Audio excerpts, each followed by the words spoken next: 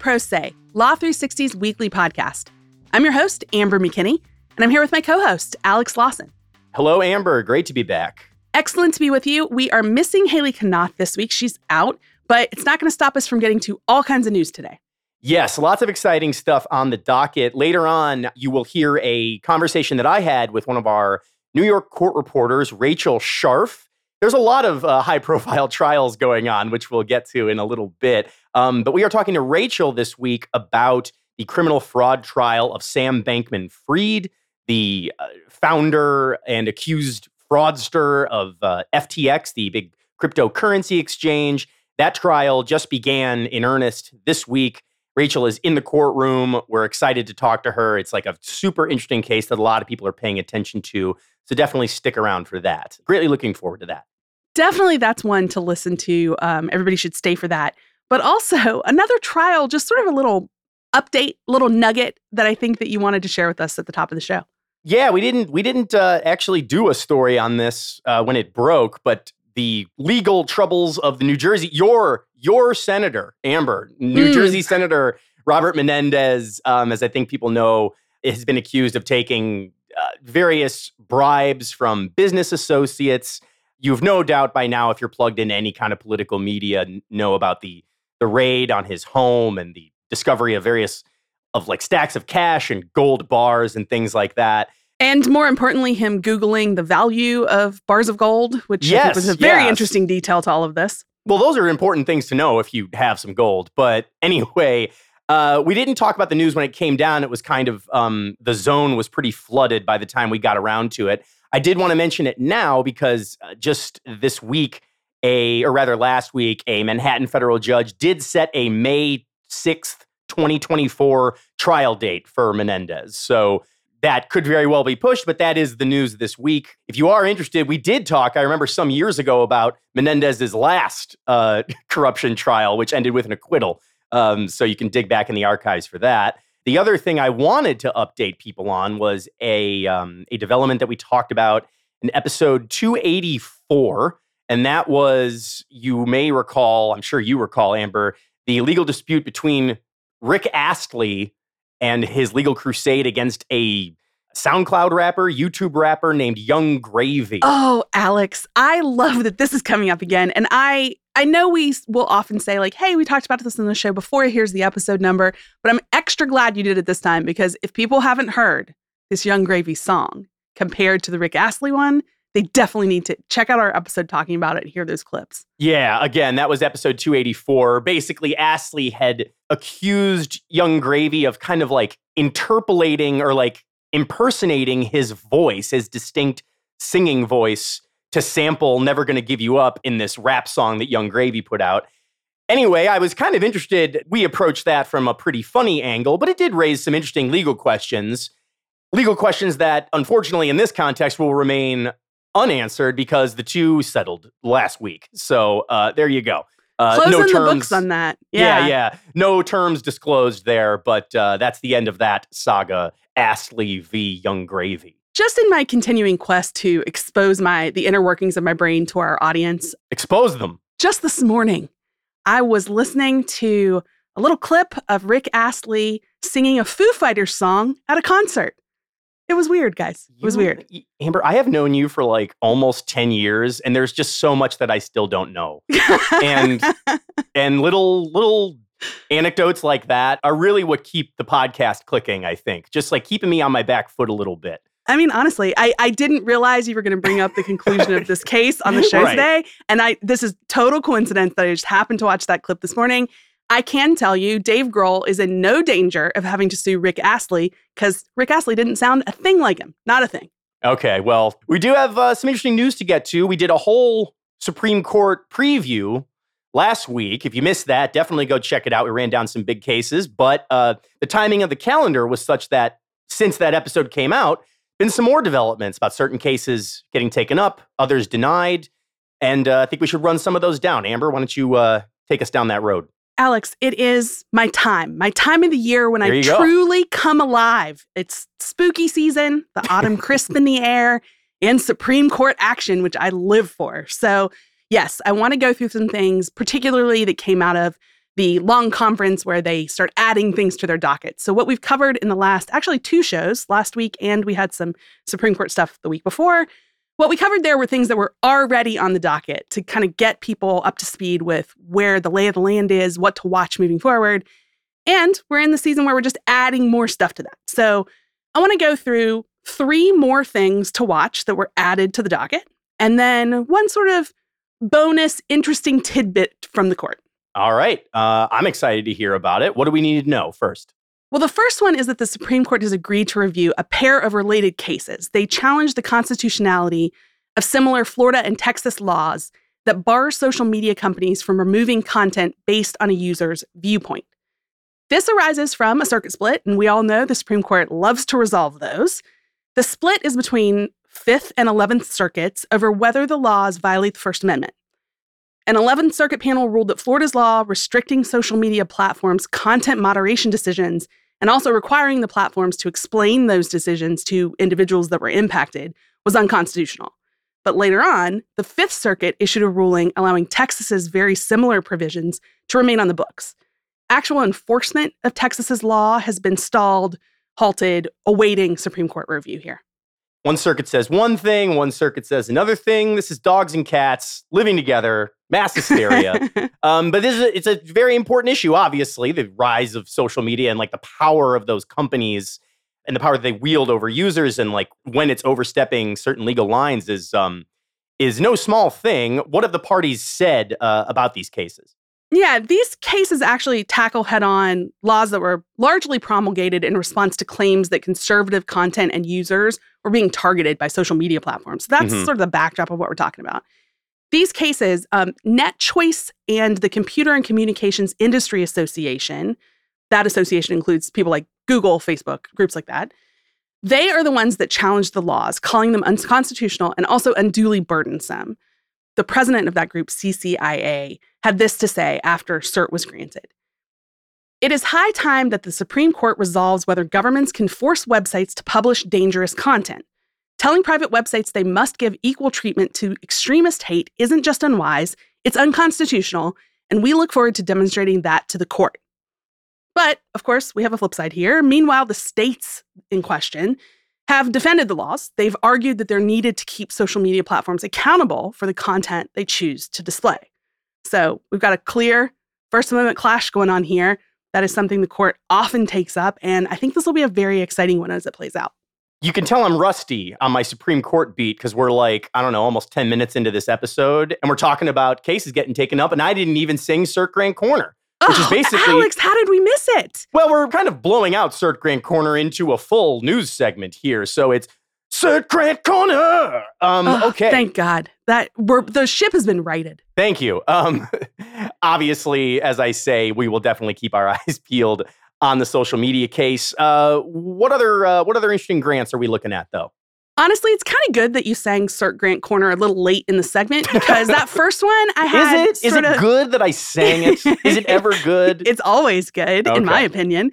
But also, it's good at this spot because the next 2 I want to run through, I want to go through fast. Just kind of like top note so people understand that they're out there and to watch them, and we'll keep it rolling. Sure. So the first one, the justices agreed to review another circuit split over the types of disclosures companies are required to make under a Securities and Exchange Commission rule if they hope to avoid private litigation. The case could potentially expand private securities liability, and so that's why it's worth keeping an eye on.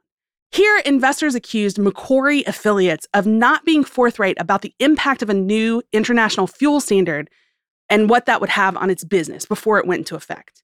A New York judge threw out the case, saying that the lead plaintiff, a group called Moab Partners, had not pointed to any corporate statements to investors that would be, and this is a quote, actionable as half-truths.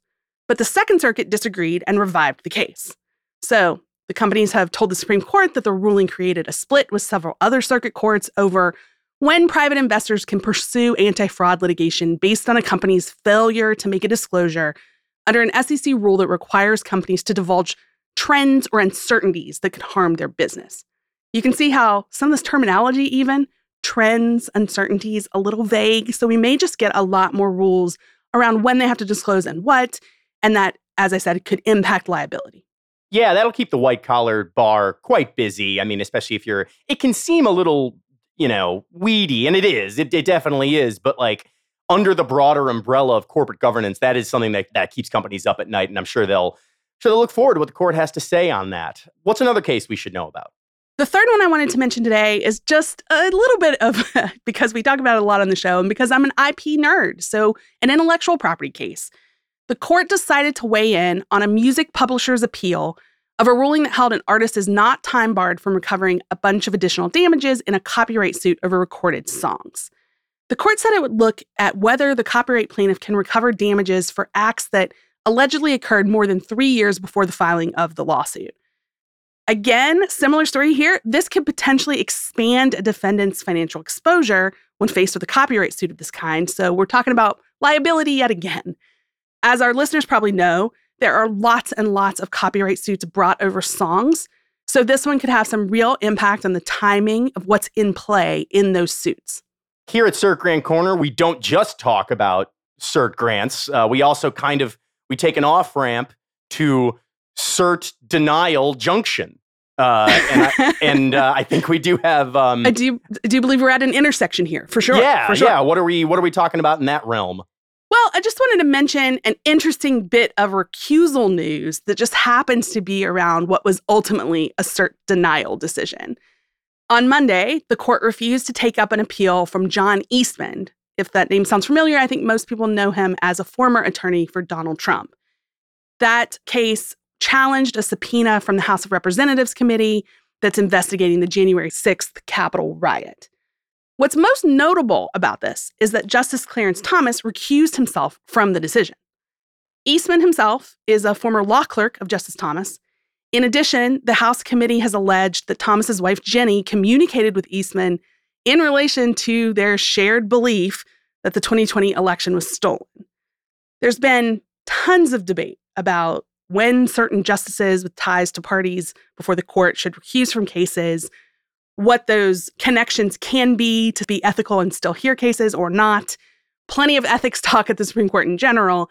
And this I wanted to bring up as just an interesting data point in that ongoing discussion.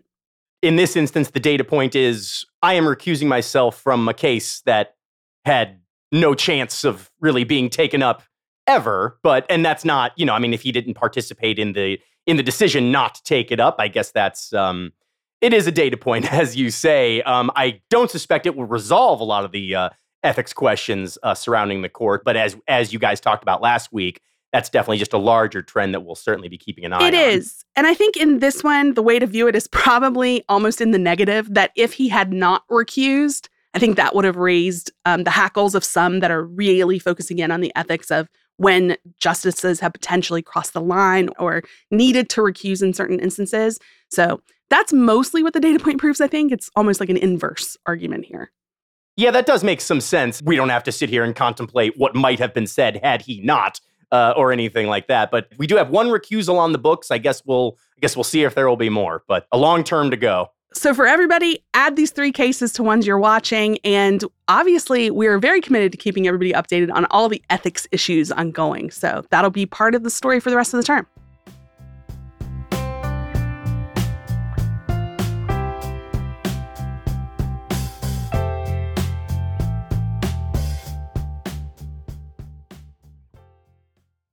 Are you looking for CLE credits? Learn by doing with PLI's Interactive Learning Center, where you can try out new concepts and test your knowledge using real-world scenarios. PLI's immersive, on-demand programs, such as Strategic Listening for Lawyers, Diversity and Inclusion in the Legal Profession, Addressing Implicit Bias, and Informal Legal Writing, let you consider complex questions and practice new skills. You'll be prepared to handle real-world challenges as they arise. Launch a new course now on PLI's mobile app, or head to pli.edu/ILC360.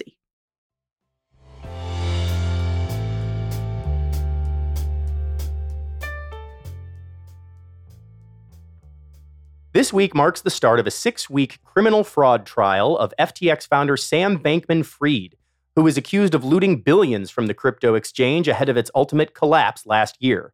The trial will turn on complex technical evidence about the commingling of funds between FTX and Bankman-Fried's hedge fund and other personal accounts, as the white-collar bar and the entire crypto industry looks on closely.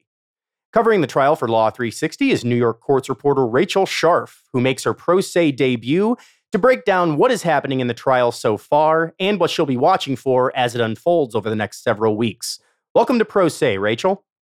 Thank you for having me. It's so great to have you here. I know you're busy down there at the courthouse, and I want to just get right into it. The FTX collapse was huge news, but I do think it's important to give a little rundown of exactly what happened and, more importantly, how we ended up at the litigation stage. Yeah, so essentially what happened was last year, a combination of factors, including a general downturn in the crypto markets and also an online leak of information related to FTX finances, led to essentially a bank run on FTX, and that was in November 2022.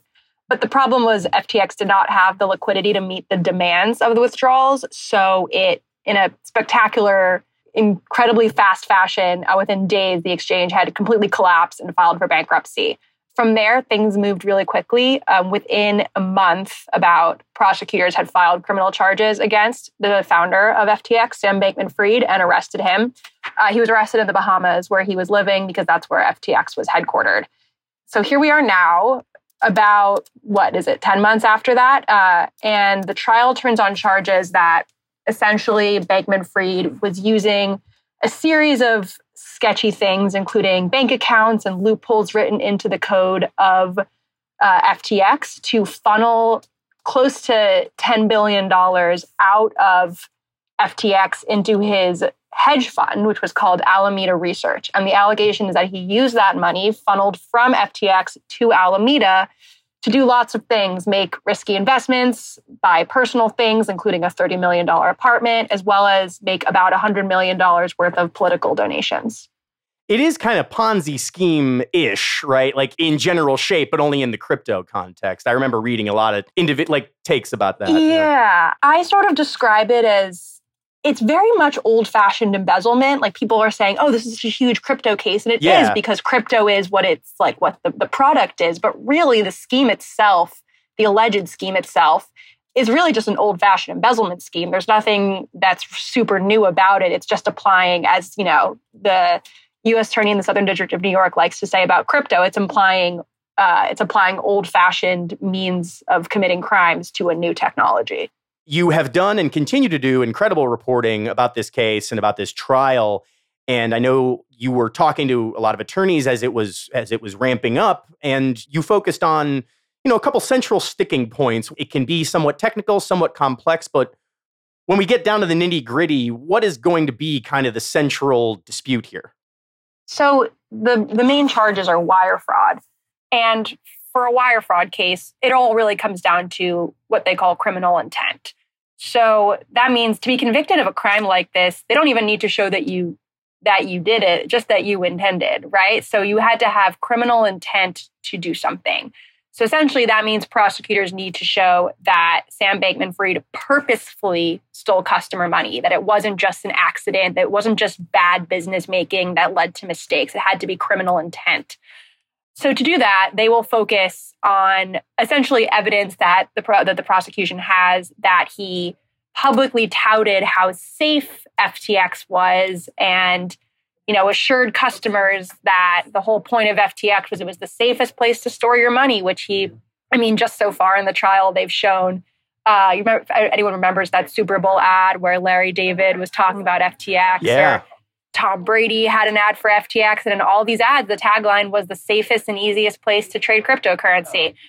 So they're going to show that Bankman-Fried was directing all this to happen, while at the same time, he was, on the other side of things, directing his lieutenants to actually not keep customer money safe, but actually to be essentially looting it from the exchange and using it for various expenses. And generally, how will I definitely understand that idea that prosecutors are going to have to prove intent. There has been a lot of commentary, just kind of people following the case about that it wasn't intentionally fraudulent, that he's maybe just a little overwhelmed or not fit to run this $1 billion exchange. But how do you expect his defense team to actually counter those allegations of actual fraudulent intent? Yeah, I mean, from opening statements, you can get a pretty clear view of what the strategy is going to be. And in opening statements, essentially that idea of intent was very front and center in his defense lawyer's statements. His lead lawyer is named Mark Cohen. And Cohen essentially argued throughout his opening statement, the refrain he kept returning to was all of his decisions were good faith, reasonable business decisions at the time he made them. So there might have been some things that in hindsight were mistakes or in hindsight, didn't work out so well, but none of them were done with the intent to steal from customers. And the way that they're drilling down on this when it comes to the whole Alameda commingling of funds is that what Cohen said was Sam believed that he reasonably could lend money from FTX to Alameda, and that was above board, and it was totally okay, and it wasn't some secret scheme to steal money.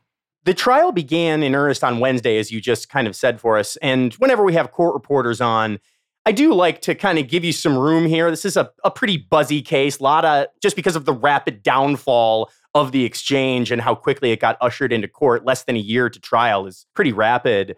What's the scene been like downtown? I mean, is it? I know it's a busy time for high-profile cases in New York, but feel free to give us some color. Yeah, it's been particularly busy down here because in addition to, as you just alluded to, in addition to the Sam Bankman-Fried trial, right next door in state court, we have the Donald Trump civil fraud trial. That's the New York Attorney General suing Donald Trump and the Trump Organization.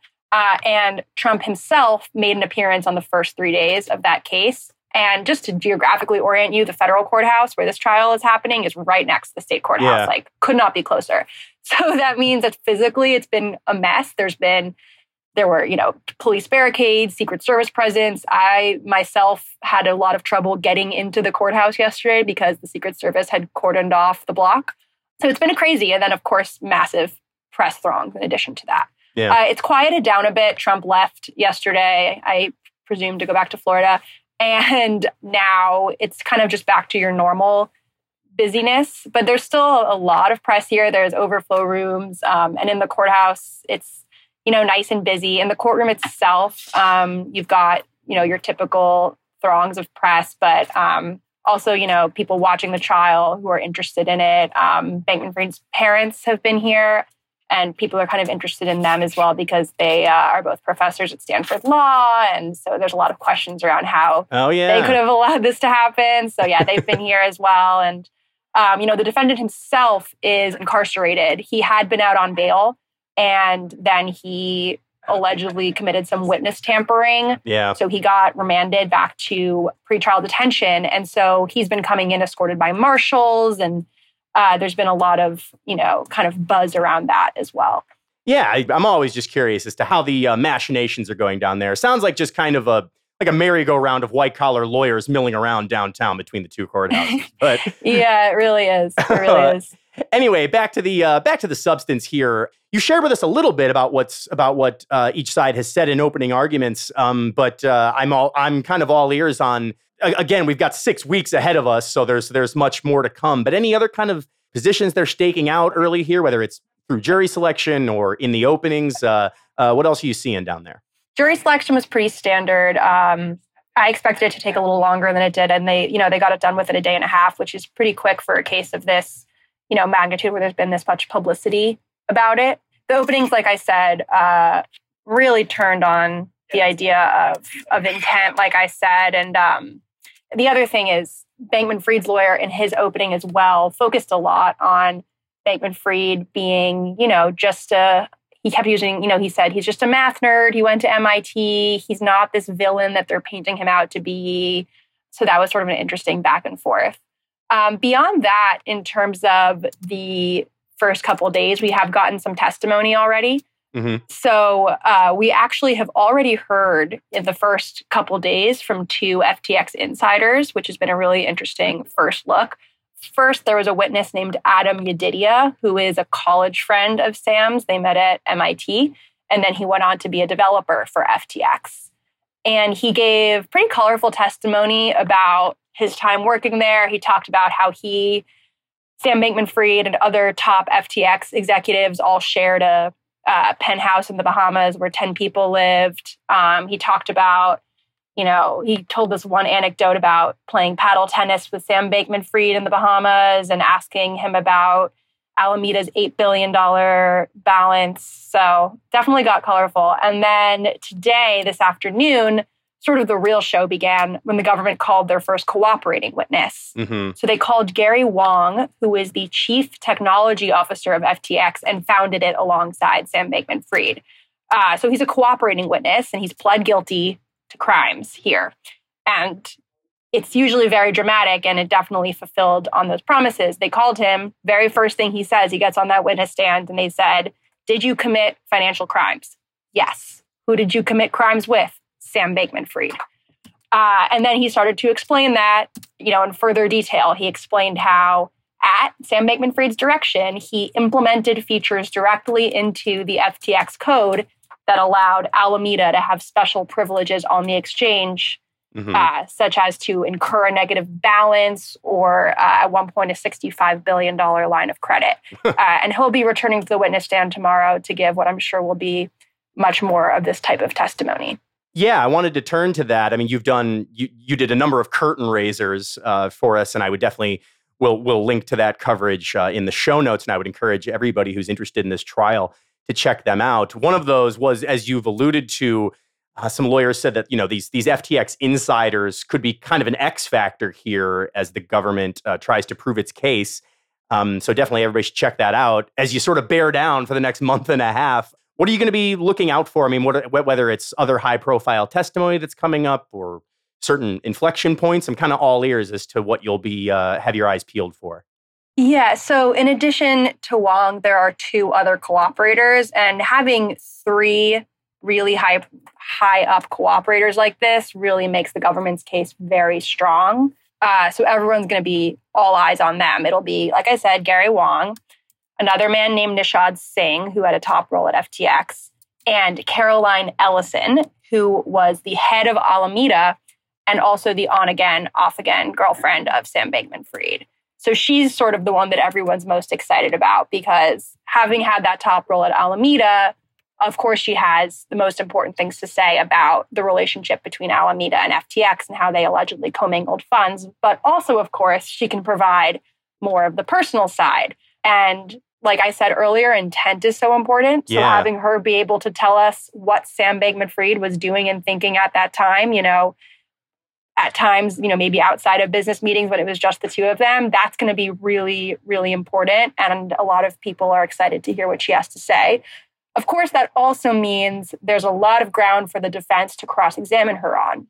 There's been a lot of speculation over whether they'll try to use what, they'll sometimes call the jilted lover defense. Yeah. Are you upset that he broke up with you? And so now you're making this all up to get back at him. Yeah, there were iterations of that in the Elizabeth Holmes stuff too, I remember. Exactly. So it'll be really interesting to see how the defense chooses to go at cross-examining her because, of course, I wrote about this a while back when we were first, looking at this trial, that of course, there's also the risk that if the defense goes too heavy on that, they also risk alienating the jury because it can make them seem sexist or, blaming her too much. So there's a very careful needle they have to thread there. So it'll be really interesting to see what she has to say. And these cooperating witnesses, everyone's also very excited about because they all pled guilty sort of in secret as this was unfolding in early last year. So no one's really seen them. No one's really heard from them. There's 3 pictures of Caroline Ellison on the internet. So having her come into court is going to be really the first time everyone hears what she has to say. So in addition to these cooperating witnesses, I think the other main thing everyone will be looking out for is whether Sam Bankman-Fried takes the witness stand. It's quite rare for a criminal defendant to take the stand because obviously it opens them up to cross-examination, which can be really, really risky. And most defense lawyers, will advise their clients not to take the stand. However, at the end of the day, the decision is up to the defendant themselves. And throughout this process, Sam Bankman-Fried has not enjoyed staying quiet. Before he was arrested in sort of the month between the decline of FTX and his arrest, he went on a media tour and was speaking to news outlets, going on TV. And, since part of the reason he was sent to prison was because he spoke to reporters about his case in allegedly inappropriate ways. So, I've talked to some experts who say that they think that he's going to want to testify. So, it'll be interesting to see what happens there. And if he does, that could, be really, really interesting and totally change the direction of the case. I'm eager to see how that plays out. This is obviously a fascinating trial with many fascinating prongs that I believe you've very capably laid out for us here, Rachel. Thanks so much for talking us through it, and good luck over the next 6 weeks here. Thank you so much.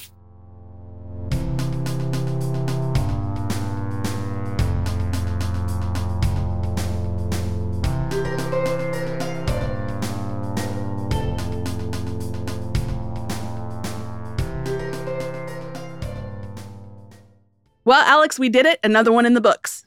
We did. I don't have anything that would qualify as like an offbeat news story here, but I do. This is just a little bit of transparency I want to offer to the listeners. I, in my capacity as the editor-at-large for Law 360 Sports Law section, I haven't been urged, but I have sort of felt an urge to like do my diligence and see if there is any legal angle to the Travis Kelce Taylor Swift courtship. Yeah. Because that's kind of swallowing up the media and the sports media right now. So definitely want to talk about anything you found there, but also so sad Haley's not with us. She is a Swiftie, so would have loved talking about this. Well, it would be a short conversation because I'm here to tell you I got nothing.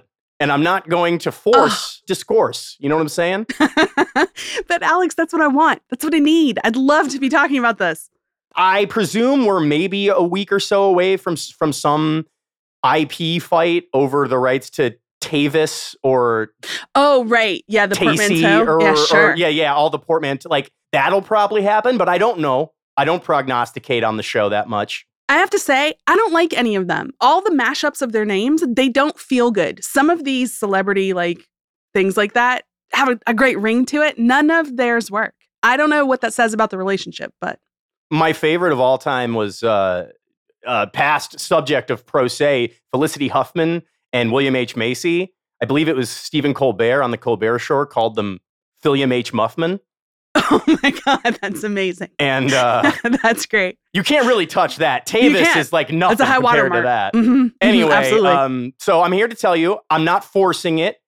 I'm looking out. If something comes up, we'll keep you notified. But for right now, I'm happy to just put this show to bed as is. Alex, never been happier about the intrepidness of your reporting, that you're really keeping an eye out for this. So thanks for that. That's what I'm here for. It was a pleasure as always.